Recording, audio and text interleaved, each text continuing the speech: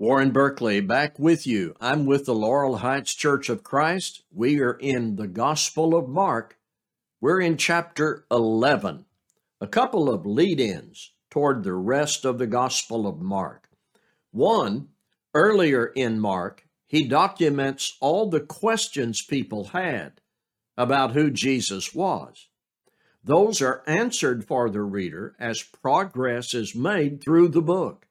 Peter said, in chapter 8, Jesus is the Christ. In chapter 10, the Son of Man came not to be served, but to serve and give his life as a ransom for many. Mark is telling his readers who Jesus is in all these narratives, examples, and events. Number two, from here toward the end of the book, there is movement toward Jerusalem, and it was movement toward the cross. As chapter 11 opens, he is drawing near to and entering Jerusalem. Have your Bible ready. Mark chapter 11. Our approach in these YouTube videos, we read through the chapter, stopping only briefly after each paragraph for comments, and then further comments and takeaways at the end of our reading through the chapter. Mark chapter 11, verses 1 through 11.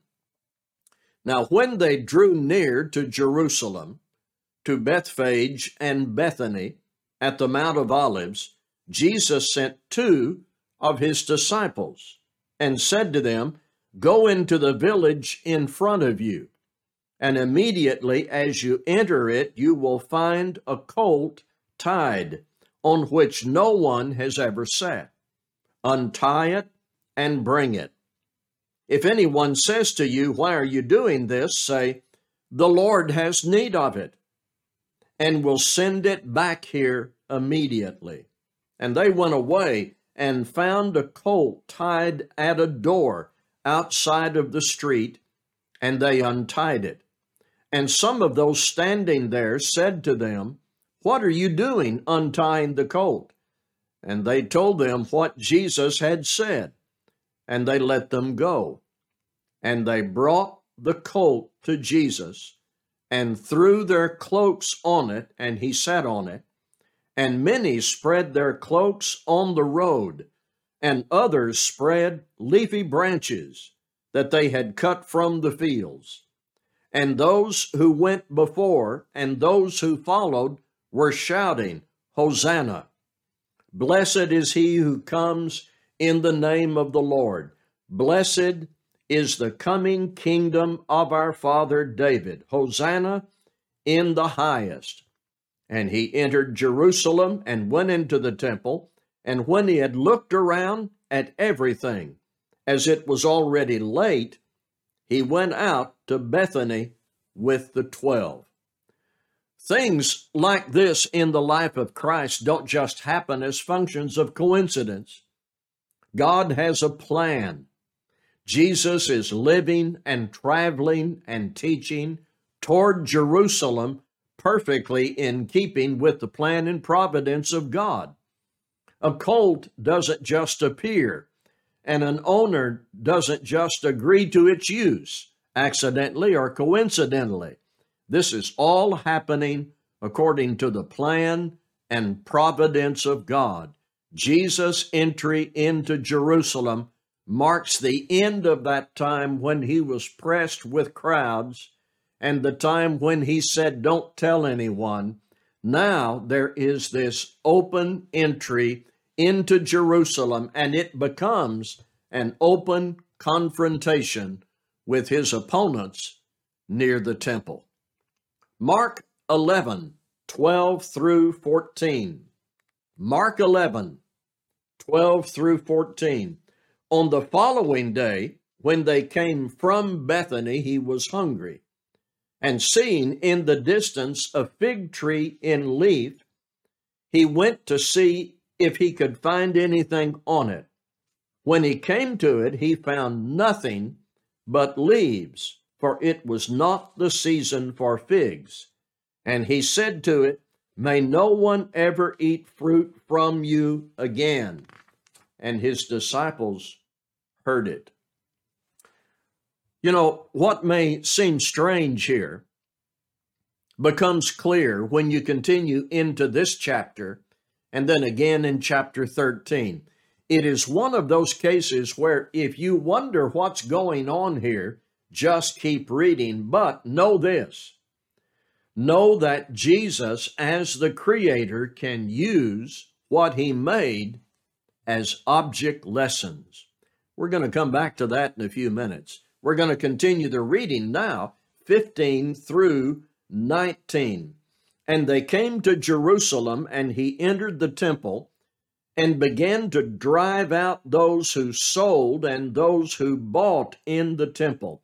And he overturned the tables of the money changers and the seats of those who sold pigeons. And he would not allow anyone to carry anything through the temple.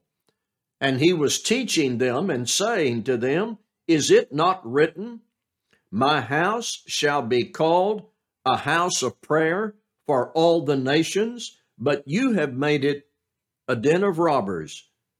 And the chief priest and the scribes heard it and were seeking a way to destroy him, for they feared him, because all the crowd was astonished at his teaching.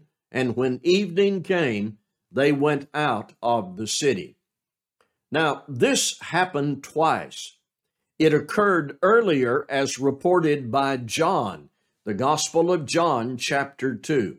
What did it mean? It meant the money makers and marketers were still using the temple. Even after that first event, they were not using it for a house of prayer, but for a house of profit. Is there another part of this story? Jesus used the expression, a house of prayer for all the nations. The next verse says, the chief priests and scribes heard that, and they were seeking to destroy him. They heard that phrase, all the nations, and they were concerned about the interest of the crowds in Jerusalem directed toward Jesus Christ. More about that in our discussion. Mark 11, 20 through 26. We are back to that tree. As they passed by in the morning, they saw the fig tree withered away to its roots. And Peter remembered and said to him, Rabbi, look, the fig tree that you cursed has withered.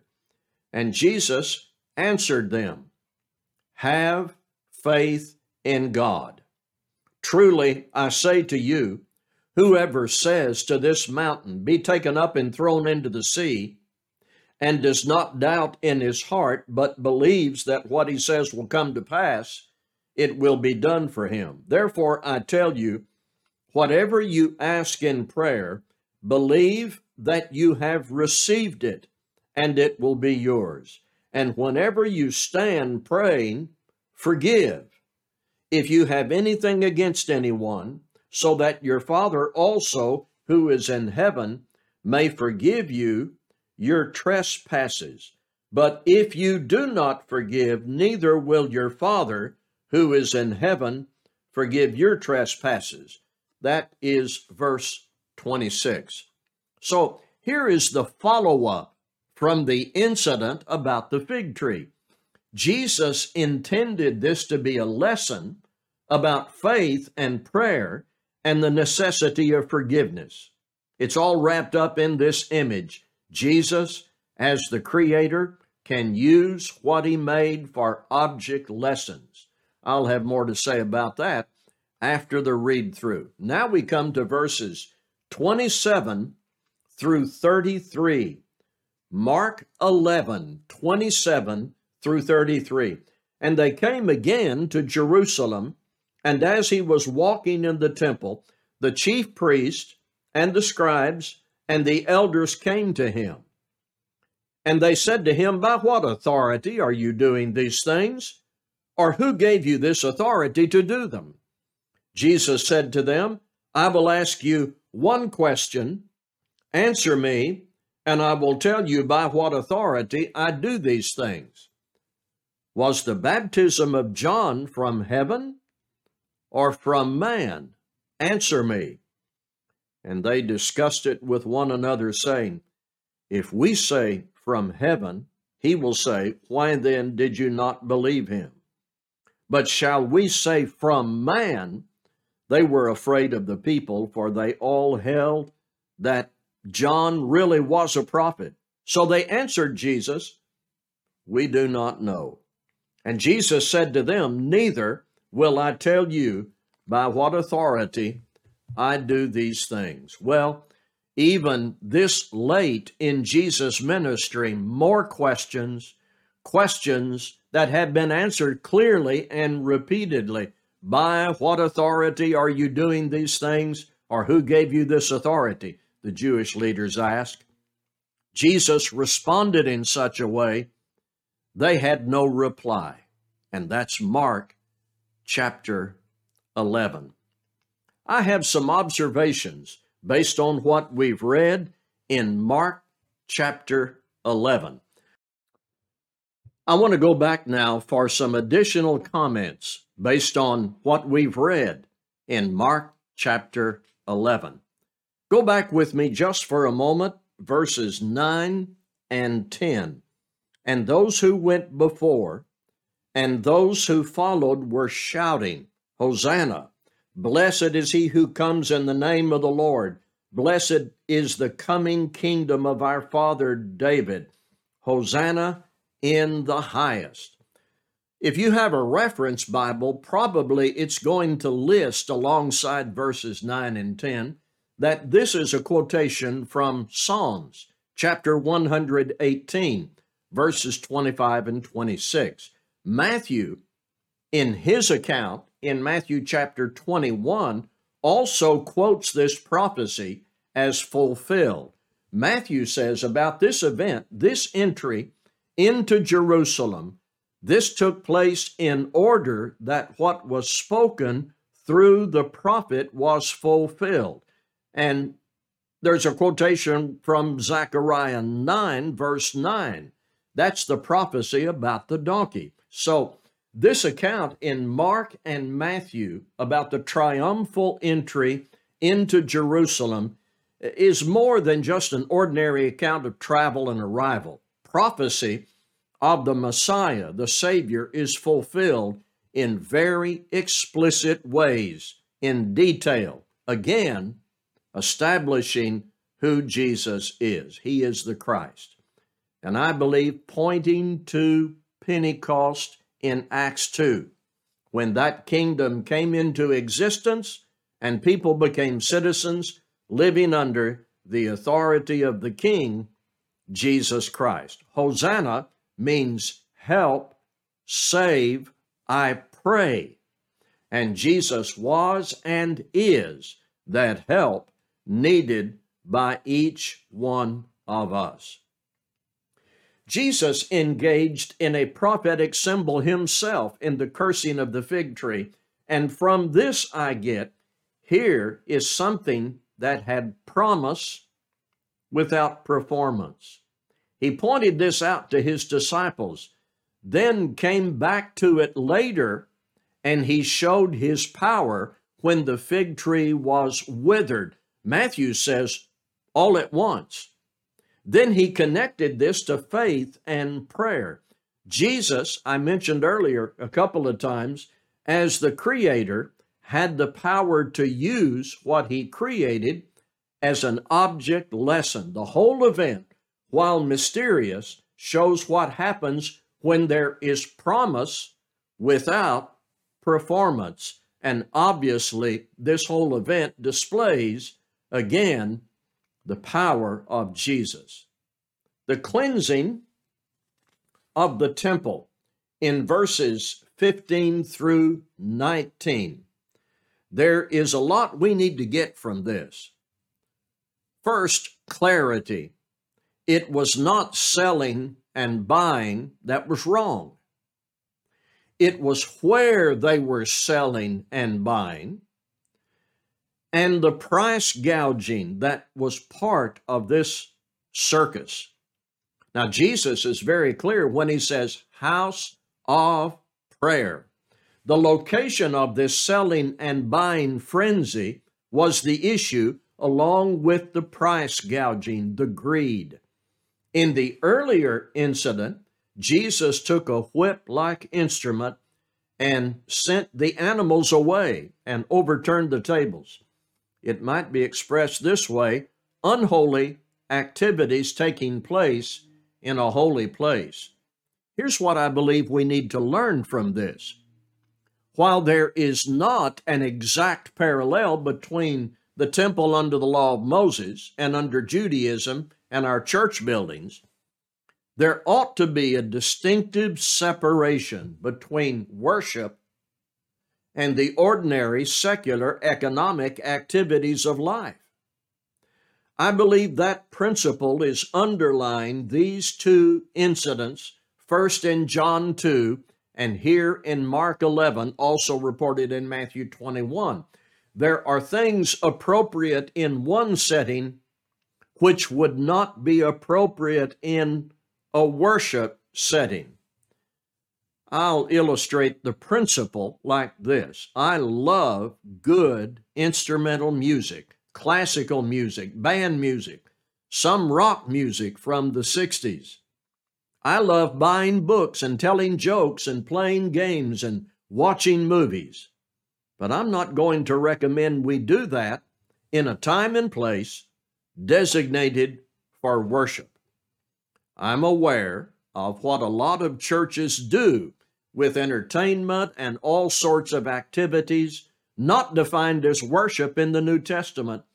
But in these two accounts of Jesus cleansing the temple, I'm seeing a principle that worship should not be mixed up with or corrupted by purely secular activities.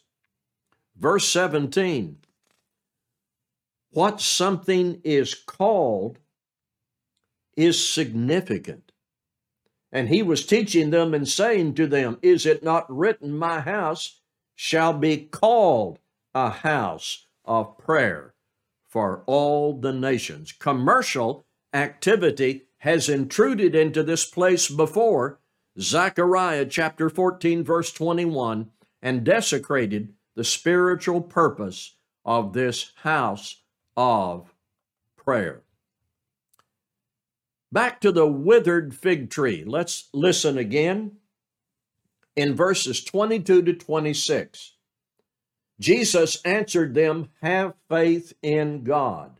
Truly, I say to you, whoever says to this mountain, be taken and thrown into the sea, and does not doubt in his heart, but believes that what he says will come to pass, it will be done for him. Therefore, I tell you, whatever you ask in prayer, believe that you have received it, and it will be yours. And whenever you stand praying, forgive if you have anything against anyone, so that your Father also who is in heaven may forgive you your trespasses. Verse 26, but if you do not forgive, neither will your Father who is in heaven forgive your trespasses. Now, I can't see a show of hands because this is a YouTube video, but I want you to consider these questions. How many of you have thrown a mountain out into the sea? Don't see any hands. How many of you have tried to throw a mountain into the sea and failed? Third question, is there a case in the New Testament where an apostle of Christ threw a mountain into the sea? Well, no. See, this is not about literally throwing mountains into the sea. This is about the power and potential of faith in prayer. The subjects here are faith, prayer, and forgiveness. And note that phrase, does not doubt in his heart. There would be no good spiritual purpose served by taking this literally and praying for a mountain to be cast into the sea. Jesus is illustrating faith, prayer with forgiveness on the part of his disciples who must not doubt in their heart. So here's what we have done. We have prayed about events and people and asked God for outcomes according to his will. And it happened. Someone who had an awful case of cancer recovers perfectly. And the report years later those reports keep coming back. No cancer. That's like a mountain thrown into the sea. We have prayed for people who were spiritually sick, and they made the right choices of repentance. The word reached them. We always pray knowing God's answers and God's timing is superior to our request. We always say, thy will be done. But figuratively speaking, we actually have witnessed God doing such powerful things, like a mountain thrown into the sea. Now, there is a manuscript variation I'll bring up just briefly that has caused some translators to move verse 26 down to the footnote, but the concept in verse 26 has authority otherwise in other passages, and so I left it in. Speaking of authority, I made the observation earlier that Jesus can use what he made as object lessons. He has the authority of the Creator. Speaking of authority, Jesus again shows himself to be the master teacher in verses 27 through 33. These enemies of Jesus, stubborn, dogmatic, deceitful, just dumb. You just can't get Jesus all tangled up with clever questions. It says they had to answer him about the authority question we do not know. And Jesus said to them, neither will I tell you by what authority I do these things. That's Mark chapter 11. Go back and read it again and read chapter 12 before the next video. Thank you for your good attention to our study.